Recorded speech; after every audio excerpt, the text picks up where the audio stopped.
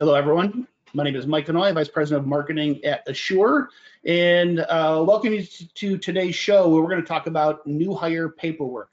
Maybe it sounds like a super boring topic, but this is one of those things that's actually so important on a couple levels that people just don't necessarily think about. First, there are legal requirements that many employers, especially small businesses who don't have specialized staff in HR, even know exist. And so there are absolute legal requirements on a federal level.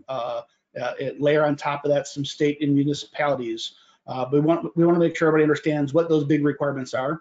But then also just culturally, what is that first day on the job? What are the days that lead up to that first day on the job? And the first day on the job, and then let's say that first few days, that first week, what is that brand experience like for that employee? And how does that set them up in a good way or a bad way? So a regular guest to the show, great contributor in the perfect guest for today's topic, Mary Simmons. Mary is our VP of HR Consulting at Assure. For the past 8 years, she's been an adjunct professor for the New York Institute of Technology. And prior to Assure, Mary was the director of HR Consulting for a 55-year-old HR consulting law firm in New York. So couldn't have a better guest. Welcome, Mary. Thank you, Mike. Good morning. Okay, so let's just kind of first talk about the topic in general. What is a proper why is proper onboarding important? Well, I love what you already said, right? And I want to tie into that. So every time we give these webinars, no matter what the topic is, what we're trying to drive for the employers is two pillars, right? Compliance and productivity, engagement of their employees, which leads to better retention, right? And better productivity, right? So our goals, our business goals are met. And you got to start from the beginning, right?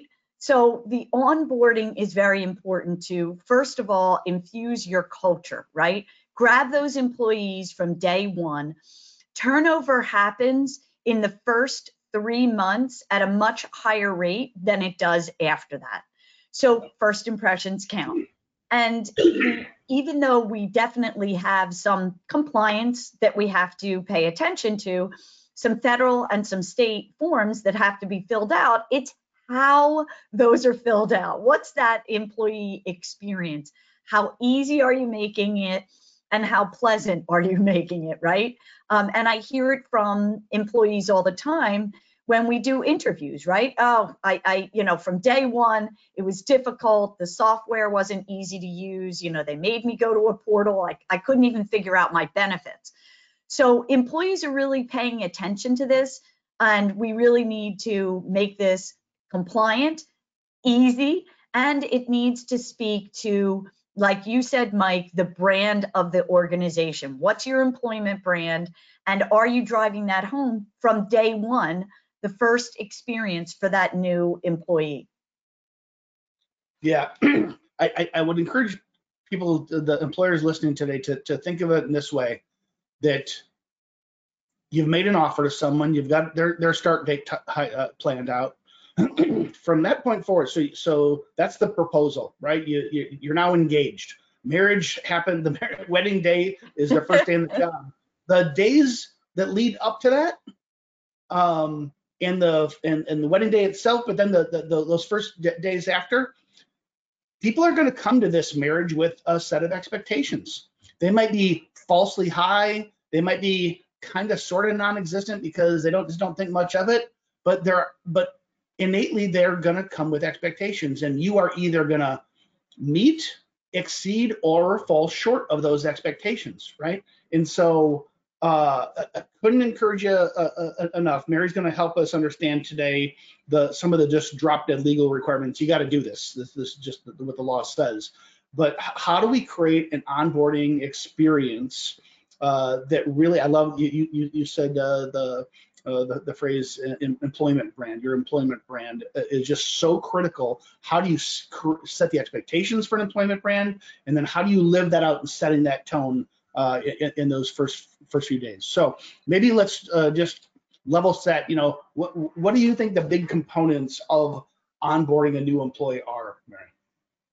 So there are those compliant forms, right? And so the first and I don't want to say the most important, but I want to talk about the I-9 a little bit more than we talk about some of the other forms. So that is the federal form that that the employee shows that they are eligible to work in the United States, right? It doesn't prove that they're US citizens, because you don't have to be a US citizen to work in the United States.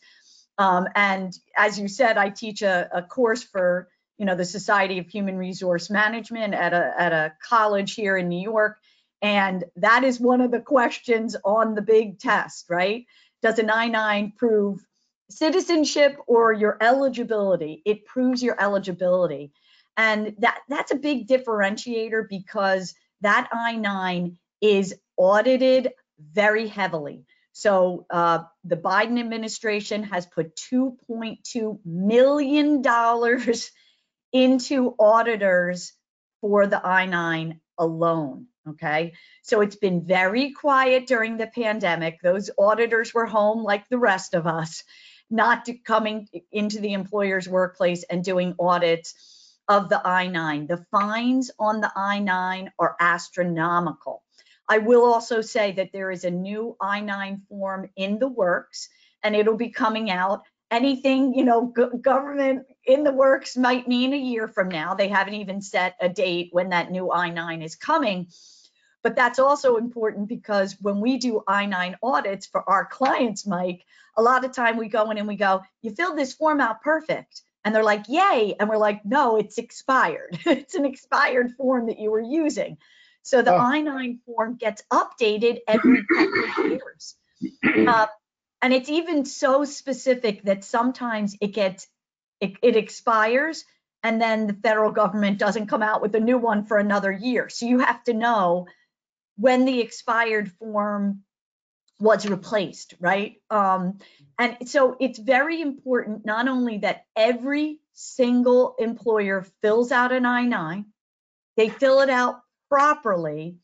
And later we're going to talk about, how are we storing these documents? And the I-9 has different regulations than some of the other forms. And again, that to me is your most important federal form. A, it's audited on a regular basis. B, the fines are astronomical. I have an employer from a past life that was actually put out of business. It was a landscape firm, had no idea they had to fill out I-9s, Mike, did not have them for their 100 employees, and the fines put them out of business. Really, really important. Yeah, I mean, this, we want to talk about employment brand and all the soft stuff, all the employee productivity reasons to have a good onboarding experience, but this one's just so black and white, right? And I think there are so many people, you hang out a shingle for yourself. God bless the USA. You can start a business anytime you want.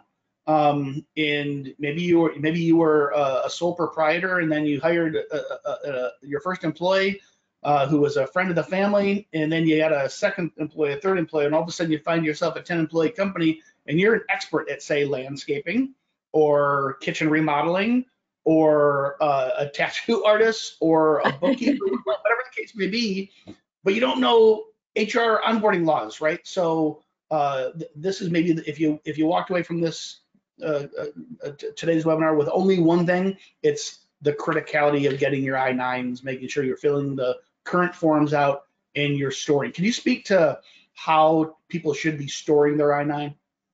So there's really no legal requirement on how you store them, but there's a lot of best practices. So that's one of the things that we talk about all the time, right? And I like that you said, with the laws, a lot of the laws are very straightforward. You can do X and you cannot do Y, right? It's very straightforward. But what we try to interpret for employers is, how do we customize to the extent that you can certain laws for your organization, your culture, your business, your employees, right? And what are the best practices that we see? Because we're dealing with 20 landscapers and 100 clients that own restaurants, and so how does that differ? So, but for best practices for storing those I-9s, we recommend that they are put in a binder. And the reason for that, Mike, is because when those auditors come in, right, those government agencies are all talking to each other, and we want them to only look at your I-9s. We don't want them to have to go to the employee folder to look, or the employee file to look through all the other documents we have there to look for the I-9. Because if they see something else, they may call the Department of Labor and say, hey, you need to come over here also and do an audit on this employer. And again, this is what I've seen through our experience of dealing with so many different organizations, right? So that binder has a current employee binder, and then it has a terminated employee binder, right? So I-9s have a lot of regulations. And so when an employee terminates, you need to keep that I-9 for a certain amount of time, and then you can destroy the I-9, right? But until then, you have to have a terminated binder as well. And you need to be going into that regularly and saying, okay, is it 1 year after termination or 3 years after the employee was hired? Okay, it's been enough time, I can destroy this I-9. But otherwise, you're keeping it. And that is something that the auditors are looking at besides how you fill it out. So it makes it, challenging, for sure. Mary, you mentioned the auditors might so if you just say, okay, here's all my personnel files, whether they're paper or electronic, whether they're stored in a system of record or just electronic versions on a hard drive somewhere. Right. When you open all that up to the auditors, you mentioned, so it's a really interesting point that you open yourself up to that. If they find something else, they can refer to Department of Labor. What is the agency that these auditors report to? Is this Homeland Security? Is this IRS? Yeah, no, it's Homeland Security, because it's eligibility to work in the United States. Right. So that's who's governing these. And, on another note, in general, getting back to onboarding, because I feel like I got ahead of myself a teeny bit, really what we're doing is we're introducing the job and the expectations. And this is really important, Mike, because we need to make sure that our employees understand the expectations of the job. So when we're coaching and counseling managers and business owners about employees not performing well, one of the first things I ask is, well, have you set expectations? Have you given a job description, which was another webinar that you and I did? Have you sat down and spoken to them about, what are their responsibilities, and unpacked everything so they understand it? There also may be procedural manuals that you want to give at onboarding, right? Simple things like, how do they sign in, right? How do they get paid? When do they sign in, right? I can't tell you how many times I've had employers say, yeah, a lot of my employees take the bus to work, and as soon as they get in, they sign in, and then they go to the employee cafeteria and they have a cup of coffee. And I'm like, well, did you tell them? Is it explicit in your handbook, in your timekeeping policies, that they can't do that, right? Right. What are the work rules, right? What is, certainly we're going to give them the employee handbook, but it's not enough, Mike, to give the employee handbook. You can't just trust that the employees are going to read it. Those are long documents, and half of it they don't understand.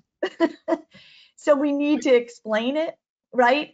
Onboarding, I really like, what we do is we create a checklist, and we create for our employers, what does the first week, the first month, the first 3 months look like at the employer?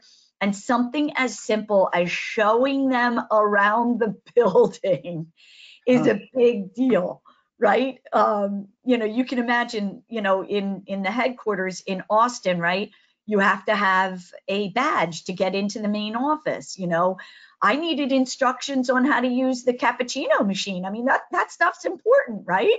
Yeah, absolutely it is. So, again, you know, the benefits information you're going to go over. We're going to talk a little bit, take a deeper dive besides the I-9 in a minute. What are the required forms? Something about the work equipment, right? Did you turn their computer on, right? So there's things that the organization also has to do to prepare for that new employee. Again, we're tying back to the employment brand. If your employment brand is that you're family oriented, is that real? You have to make that real. So their computer should be ready. Their equipment should be up and running. Do they need keys? How do they sign in? I had an employer that was a shipping organization, and there's a lot of rules around that industry. And so every time that I went to the employer and every time an employee enters, you have to sign in and you have to sign off that you understand the different procedures, because that's the type of organization, that's the industry standard. That's what you have to do. But if you didn't explain that to the employee, what's happening with this employer is new employees were coming in and not signing in. And it was like red flags were going off. And Yeah. so we had to unpack that for them and say, did you explain it day one that they have to do it every day, that it wasn't just their first day of work?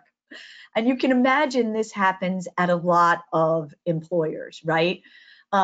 So besides those mandated forms, what are we doing as an employer to make that experience positive, to make it tie back to our culture? And, Right. we always talk about DEI. What are we doing to make sure that this is respectful, right? And that we are explaining that this is an organization that has zero tolerance for any type of unprofessional or disrespectful behaviors. Yeah, you hit the nail on the head. I think when you said explaining the why. I remember I used to coach my kids when they were in sports. I coached Little League football, and I would coach the linemen, and I'd scream and yell and get them all pumped up, and they loved Coach Fenway because I was super intense and we had a lot of fun with them.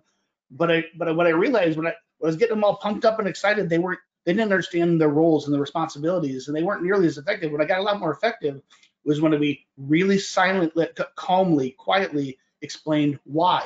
Here's your assignment, but not just your assignment. This is why your assignment is so important, because this is what else is happening, right? And I think the lesson is the same here.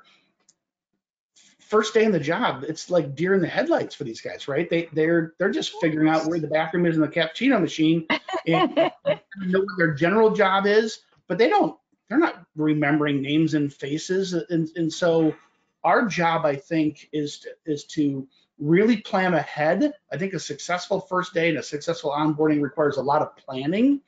So just like you said, is their computer on? Well, that Right. actually requires provisioning the computer. It requires provisioning the login. Right. Do they already have access to their calendar? And if so, are there already meetings in that calendar welcoming them and outlining the details of that onboarding process? All that takes a lot of planning.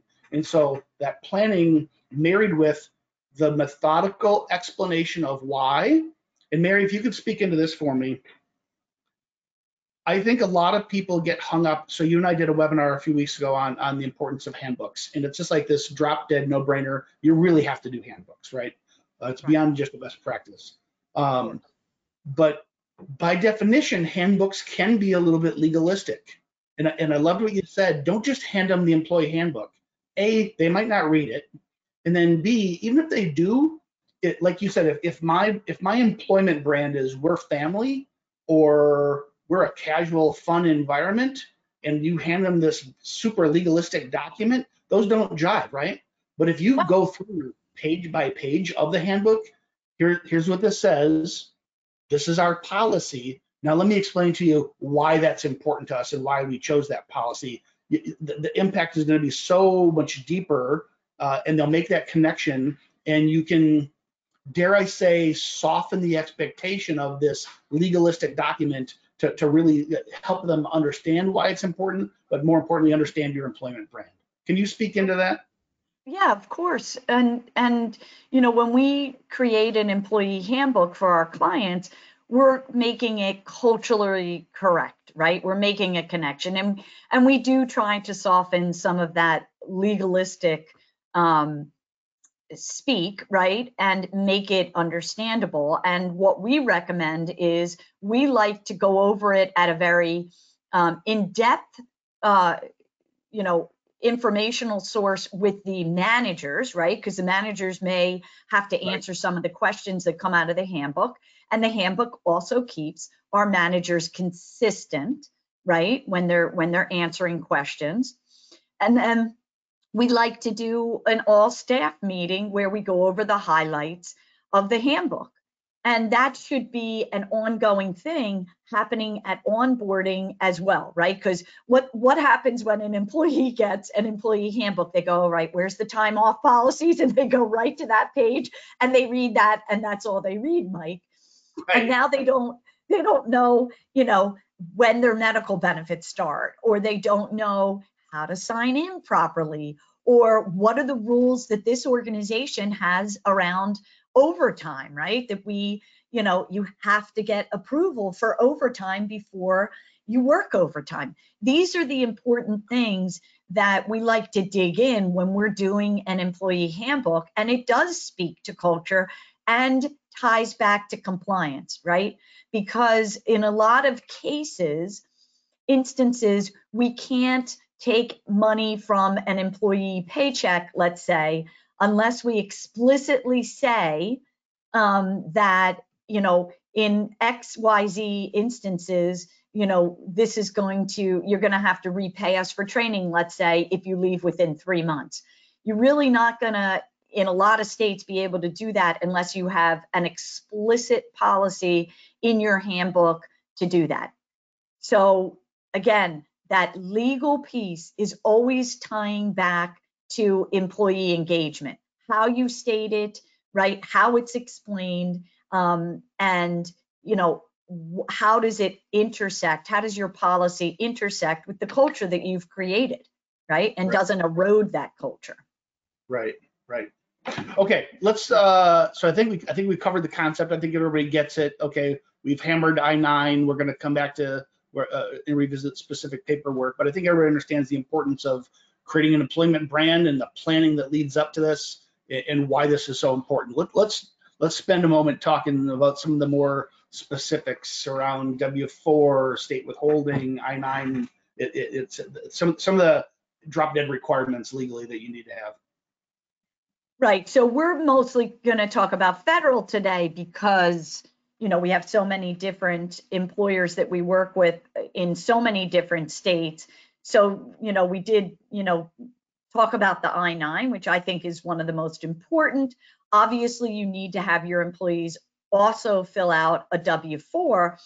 And some of the recommended forms that we think are important would be confidentiality. So you can have a confidentiality agreement in your employee confidentiality policy in your handbook, but understand that's not a confidentiality agreement, which is legally binding, right? Because your handbook should say, if everybody paid attention to our handbook webinar that you and I did, the handbook should say this is not a contract of employment, but an agreement should be a contract and legally binding. So that confidentiality agreement should be separate from the handbook if that's something that your organization wants to have.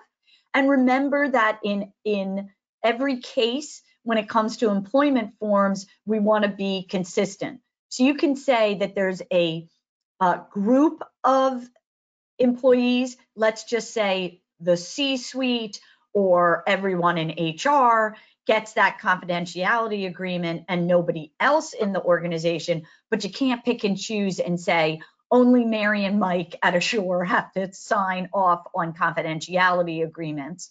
if we're not in the same position. So again, let's remember that everybody gets an I-9, everybody gets a W-4, but that confidentiality agreement is a best practice for many employers. And it's not mandated, of course, but if you give it, what is mandated is that you give it consistently across those classes of employees. Now, before we talk about some of the other forms, let's not ignore that there are state forms that will be different for some employers. And this is what becomes challenging, Mike. Now we know almost every organization has employees in different states. We just have had a new employer join us. They only have 20 employees, but they're in 8 different states. So now they have to pay attention to 8 different state employment laws, and that is definitely going to impact the new hire paperwork that they give their employees.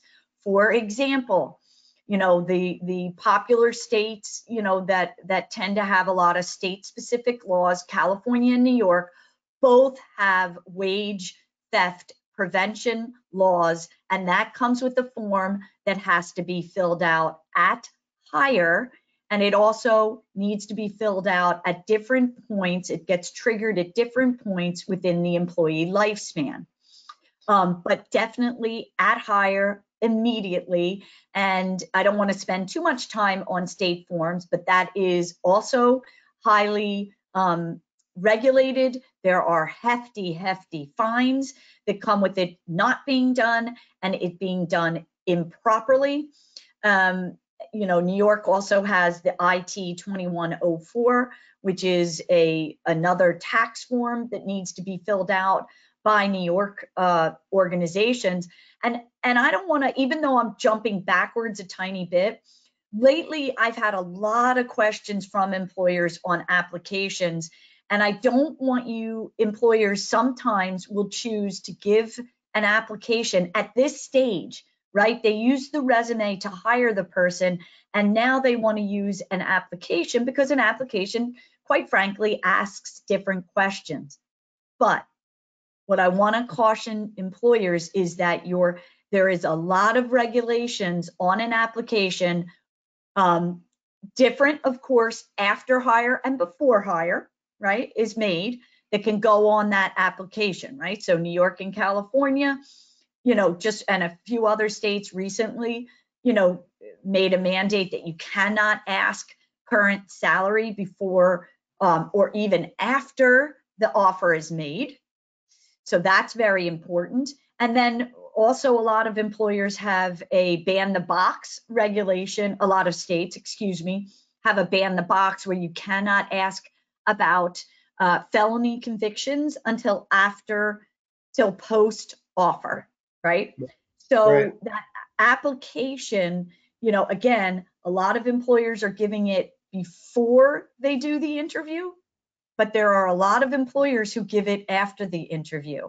And again, must be given consistently to classes of employees, but a lot of regulations on what can be on that application, depending on when you trigger it. And this is an area where it's almost every weekly show we end up talking about this. The pandemic obviously accelerated remote work. So even businesses who are traditional brick and mortar, maybe you're a retailer, you're a manufacturer, and primarily you have work site employees. There are some jobs that lend themselves to remote work, and all of a sudden people are having employees relocate and doing work from new states, or think, oh, I can now hire this person remotely. We've changed our policy, and I hire someone from a state that they've never had employees perform their working before, and all of a sudden they're out of compliance with state laws that they didn't even know exist because they never did business there. So, I think the advice here is as simple as you have to know all the employment laws for every state that you have employees living and working. 100%. And a lot of times employers will innocently say to me, Well, I only have one employee in each of those states. It doesn't matter. There's a lot of laws that are triggered for one employee. And we understand how daunting that is. That's why employers utilize us to help them, because we're a national organization that helps employers in many different states. And so, also part of this new hire paperwork would be that acknowledgement for that handbook, right? I can't tell you how many times we've been, supporting an employer in an unemployment claim, right? Saying, well, how did they know they had to give 2 weeks notice? Or how did they know that they, had to call in sick when they didn't show up for work? Well, here's the handbook acknowledgement that they received and read the handbook, and that policy is clearly in the handbook, right? And even other litigation in a court of law, that employee handbook acknowledgement is very important, right? And some of the other forms, like some of those state-specific forms, also need to be signed off on by the employee so that they know about this information, right? We have to be able to prove that we gave them those wage theft forms. That's why the employee signs off on them. So very, very important. And then some best practice forms, Mike, emergency contact information, right? I can't tell you how many employers I've had that are like, yeah, I need to terminate this guy. He hasn't shown up for work. I'm like, did you call him? And, they'll call and eventually, somebody picks up, and quite a few times, unfortunate circumstances, somebody, has fallen ill and couldn't call in sick, right? So, right. Yeah. So emergency contact is very important. Health benefit enrollment forms, of course, are very important.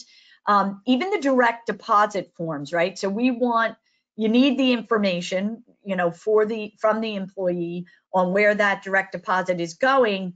But I just want to make sure that employers know that in most states, you cannot mandate, and for my best practice advice, I wouldn't mandate direct deposit, because it gives disparate impact in many cases to a lower income population of employees that don't have savings or checking accounts, right? So you want to give your employees the option of direct deposit and the option of a check. And that is something that I've seen a lot of employers make the mistake that they mandate direct deposit because it's easier for them. And we know that, on the payroll side of the house for sure, but you shouldn't be doing that. And in many states, that's illegal, especially, again, New York, California, Massachusetts, et cetera, right? This kind of reminds me of just, I mean, the common theme, and I know I'm cutting you off here a little bit, Mary, but no, that's okay. It just over communicate, right? So there, you got your drop deads, your W-4s, your I-9s, if there's a strong preference for direct deposit for obvious reasons, it's easier for the employer.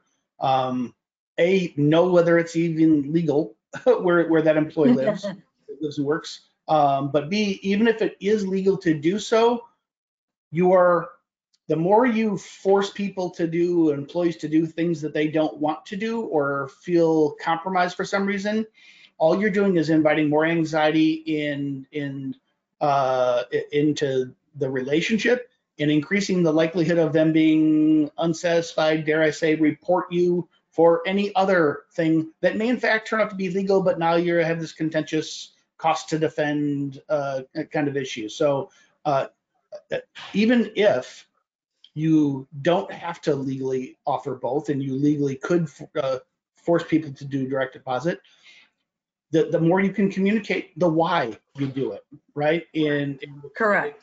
The options, including, you don't have a bank account, no judgment. We have a debit card. We can pay to that, and you can. Correct. Right.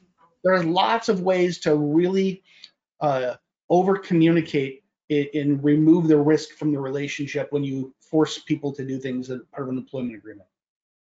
That it's absolutely right. So, you know, what simply stated, unhappy employees are disengaged from the workforce and more likely to trigger litigation, right? Yeah, that's So, much better way to say it. Yeah, that's right, good. period, end of story. And let me tell you something, paychecks and money is very intimate, right? A lot of people live check to check, and that's why, you know, here at Assure, we're looking into options of, you know, paying employees, you know, on a daily basis, right? Because that's something that some of our clients have. Same day pay, right? Yeah. Right. That's what some of our employers have asked for. And that's something that, you know, employers should think about. How can I, you know, without spending too much time or too much money, make my employees happier? Because a happy employee is productive, right? And engaged, like we said. And that, you know, also leads to, you know, a policy that everybody has to have, which is non-harassment policy. We know it's mandated in 6 states, right? To have the training and a policy, but it is illegal in the federal government, right? The Equal Employment Opportunity Commission says that harassment is against the law. So every employer, whether you have a handbook or not, should be giving a non-harassment policy. If you have a handbook, obviously it's going to be in there, or that's the right place for it to be. But if you're an employer who, for whatever reason, says you don't want to have a handbook, a non-harassment policy must be included in the forms that you give out. And then, you know, Mike, you know, there are employment posters that employers have to give. So we included in every HR package, we included in most payroll packages that we send you those employment posters. But if you have all these remote employees, this onboarding experience is going to be a little bit different. And those posters, right, or, you know, you can get them electronically, need to be sent to your remote employees. So if you have one employee in, you know, New York, you know, I'm picking on New York because I live there, they have to get those New York specific posters and the federal posters sent to them because they're not coming into an office. So that's a biggie that employers forget about, and they need to know to do that. And that leads me to, you know, how are you onboarding your employees, right? Are you making employees come to a location that is inconvenient for them? And I'm sure if you're out of state, that's not something that you're going to do. You're not going to pay to fly somebody from Wisconsin to California just for a half a day to fill out these onboarding forms. So are you using a system? And of course, we have one here at Assure. You know, we have a great HRIS system where that onboarding can be done, you know, electronically. Again, making that experience for the employee quick and easy. But you know, you need to make yourself available to answer questions. And sometimes we even recommend, you know, you can get online with the employee and say, okay, click here, share your screen, click here, you know, however you see fit to make that the easiest that you possibly can. It makes sense. And even if all of your employees are in Austin, Texas, it still might make sense for ease of those forms being put in electronic employee files to have an electronic onboarding solution. Yeah, yeah. And then, okay. You know, sorry, Mike, go ahead. Yeah, if you had something else, I had one last question I was gonna ask on this topic, but go ahead. So, and then just the last piece is, and we started to talk about how to store and organize the I-9s, but as far as the other forms go, you're going to put them in their employee files. So if I go back to state-specific files like the wage theft forms, those wage theft forms for California and New York can be stored electronically in the employee's file. And by the way, for those employers listening, the Assure website has many of these forms available for you to download right off our Assure website. So just one-stop shopping makes it really, really easy for you to download those. So don't bother Googling, just go to the Assure website to get these forms. And you can file them in the employee file electronically, or you can have hard copies in a file. For my best practice advice, I think electronically is just so much easier. I've had, employers that had floods, so the hard copies were ruined. I've had, employers who unfortunately had fires, or, just something simple like the HR manager resigned and they have no idea where he or she put those forms. So electronically just makes so much more sense to me. You agree, Mike? 100%, 100%. And it doesn't mean one or the other. You can, if you like paper, in the convenience of paper, then you can do that, and you can still have the scanned electronic versions stored in the cloud somewhere as backup, right? My question was going to be something you didn't have on your list, and it's something I guess has kind of fallen out of vogue because it doesn't carry the legal teeth that it used to, is non-compete. Can you speak to non-compete as it relates to the first thing you said, which is confidentiality, proprietary agreements? Because I think that's probably where that kind of language lives in today's world.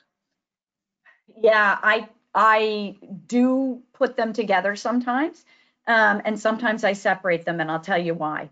Non-competes are very, very, very difficult to uphold in a court of law. Some states like Colorado make them illegal.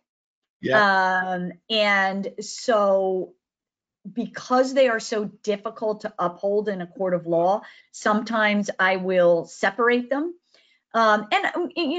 They are a best practice for employers, especially for your salespeople, even as somewhat of a, please don't do this, right? Not, the non-compete.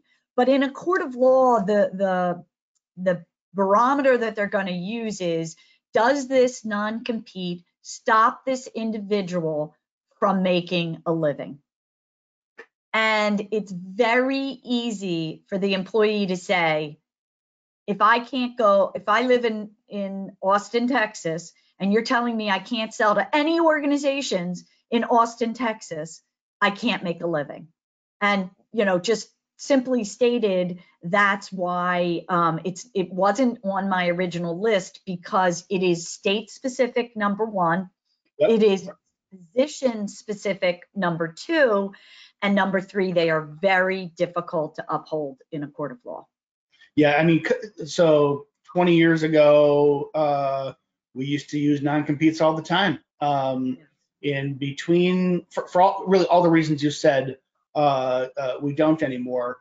But where I think the tieback, and where maybe, so whether you explicitly put in your confidentiality and proprietary agreements, or some type of separate agreement, what do you really care about?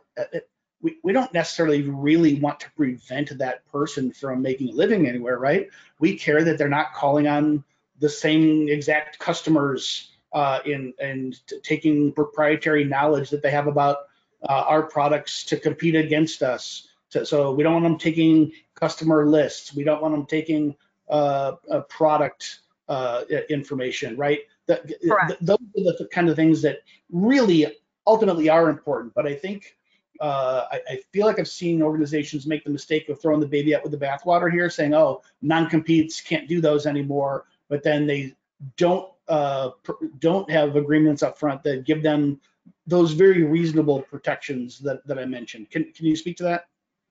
Yeah, so when we advise an employer to use a non-compete, we do say that the best way to go is to be specific and to list those employers.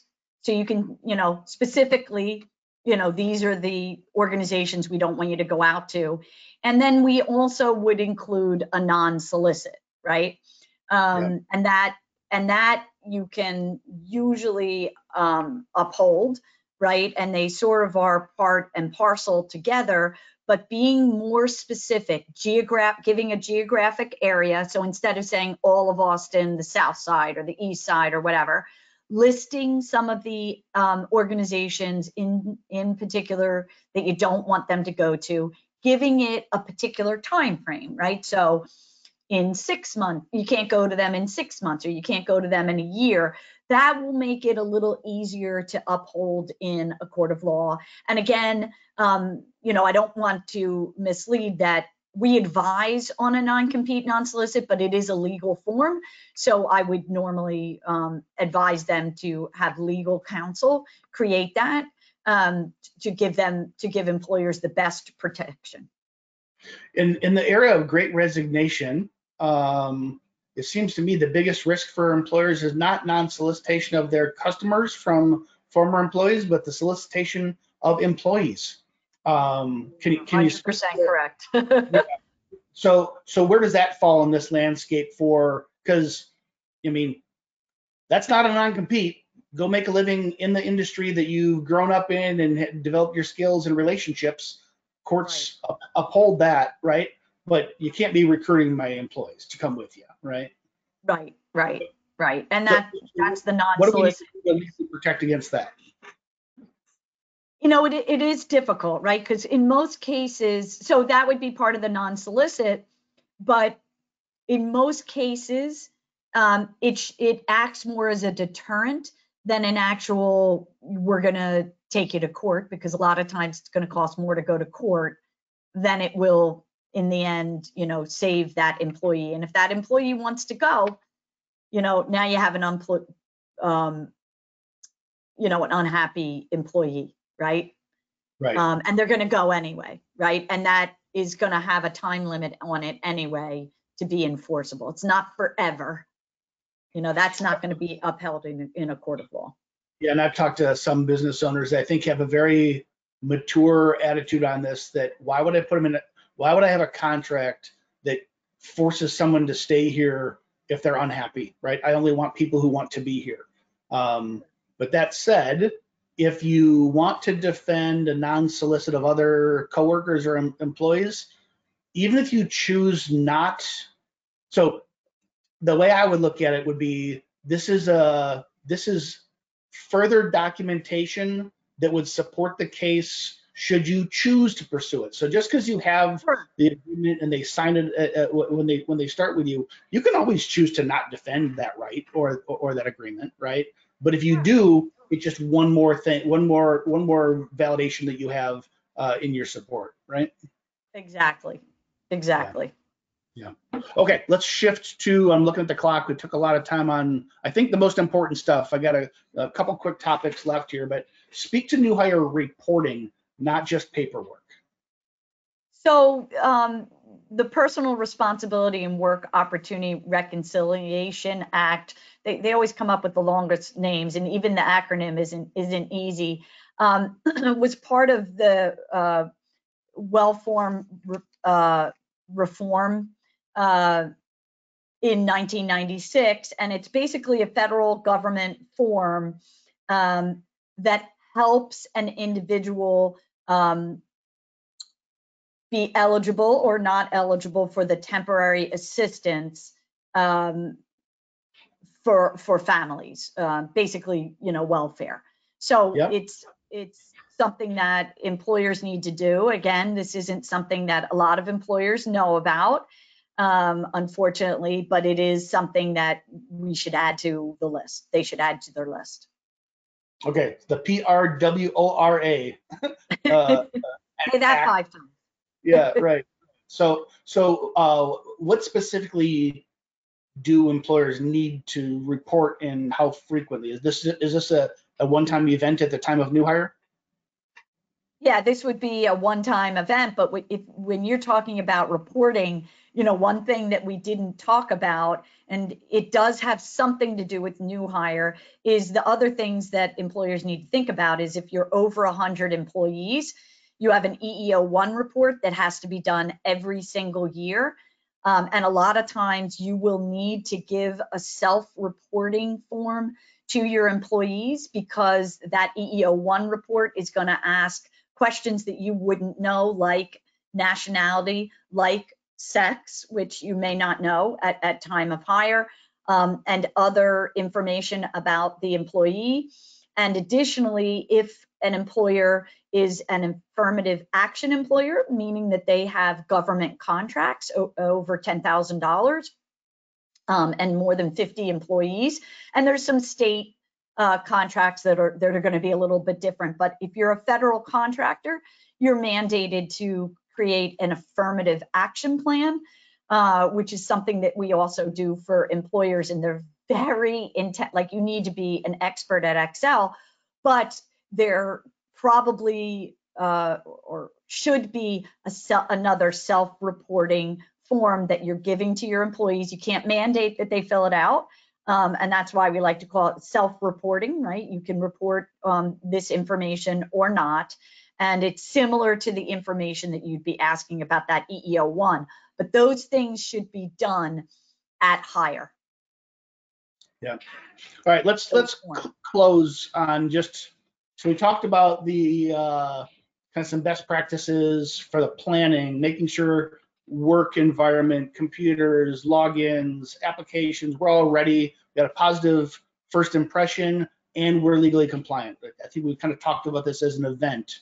How do employers stay compliant over the long haul with, I mean, not with just their employees, that's a million other topics there that we cover on a regular basis, but knowing that regulations change, how does an employer keep their onboarding process and checklist compliant? I think that it's something that has to be looked at on a continual basis. Just like you're looking at your handbook all the time, you need to look at your checklist and update it all the time.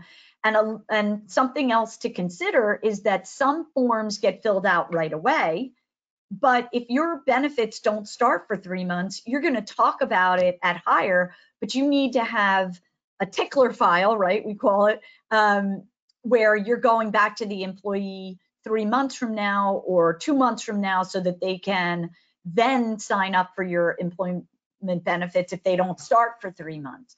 So right. That checklist is really important as a living, breathing document that you're looking at. A lot of times what we'll do for employers is we create an onboarding checklist, but it also, that same checklist has an offboarding side right there, because we need to make sure that some of the forms that we give them at hire are closed out, let's just say, at offboarding, right? Do you need to get keys back, right? Things like that.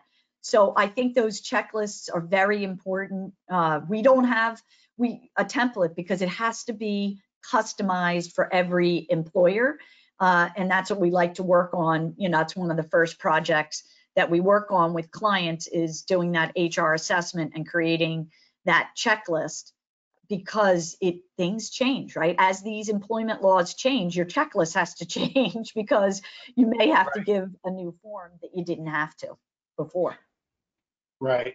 And I think it's as simple and as complex as that. It's coming up with the checklist, but then having a checklist to review the checklist and a regular calendar to review that, right? And I think I'll probably use that as a place to close, Mary. And I guess I'm going to probably, pick on the smaller employers because they struggle the most with this, right? So, talked before, maybe you're an expert landscaper, home remodeler,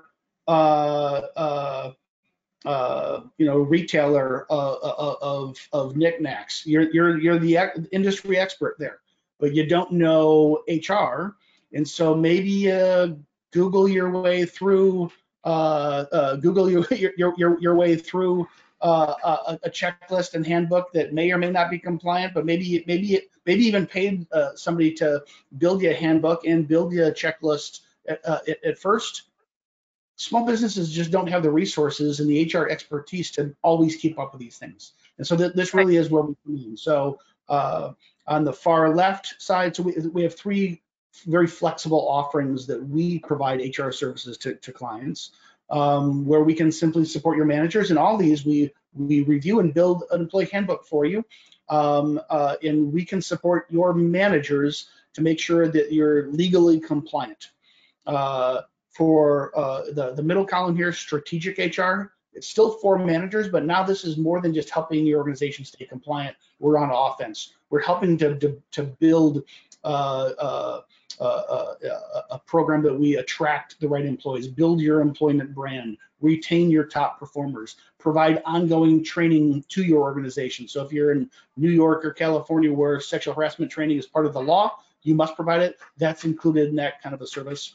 Or all the way to the right, where what we call total HR, where we really are that outsourced HR department, where your employees are calling our staff and having that professional HR coaching and guidance and feedback mechanism to help you become a more productive organization. Total HR is still an absolute fraction, pennies on the dollars, compared to hiring a full-time SHRM certified HR professional in your organization. In strategic HR and HR support for managers is a fraction of that. So for growing organizations who can't afford that $80, $90, $100,000 a year dedicated HR professional, this is a way that we can help you stay compliant and build winning, productive teams on a fractional basis. So with that, Mary, I want to thank you for your time. Thank you, Mike. Your expertise. And if there's any way we can help anybody listening today with payroll tax filing, HR software, time to attendance, time tracking, or any of the HR services we've talked about, we'd love to hear from you. Until next week, have a great time. Thank you. Bye.